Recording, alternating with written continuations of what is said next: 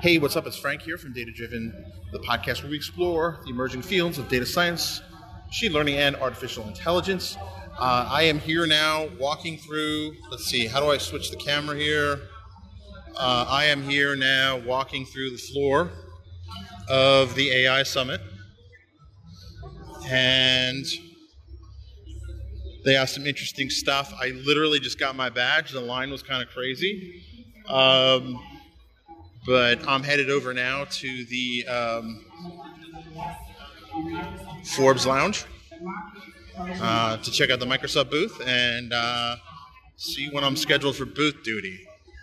So this looks pretty interesting.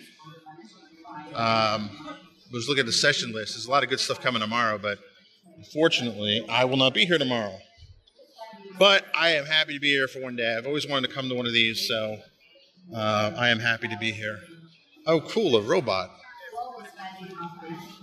So two things will get me to deviate my course when I'm walking. One is puppies, the other is robots. So, you know, we have to have our hobbies. All right, so I will stream later as interesting things happen. And as always,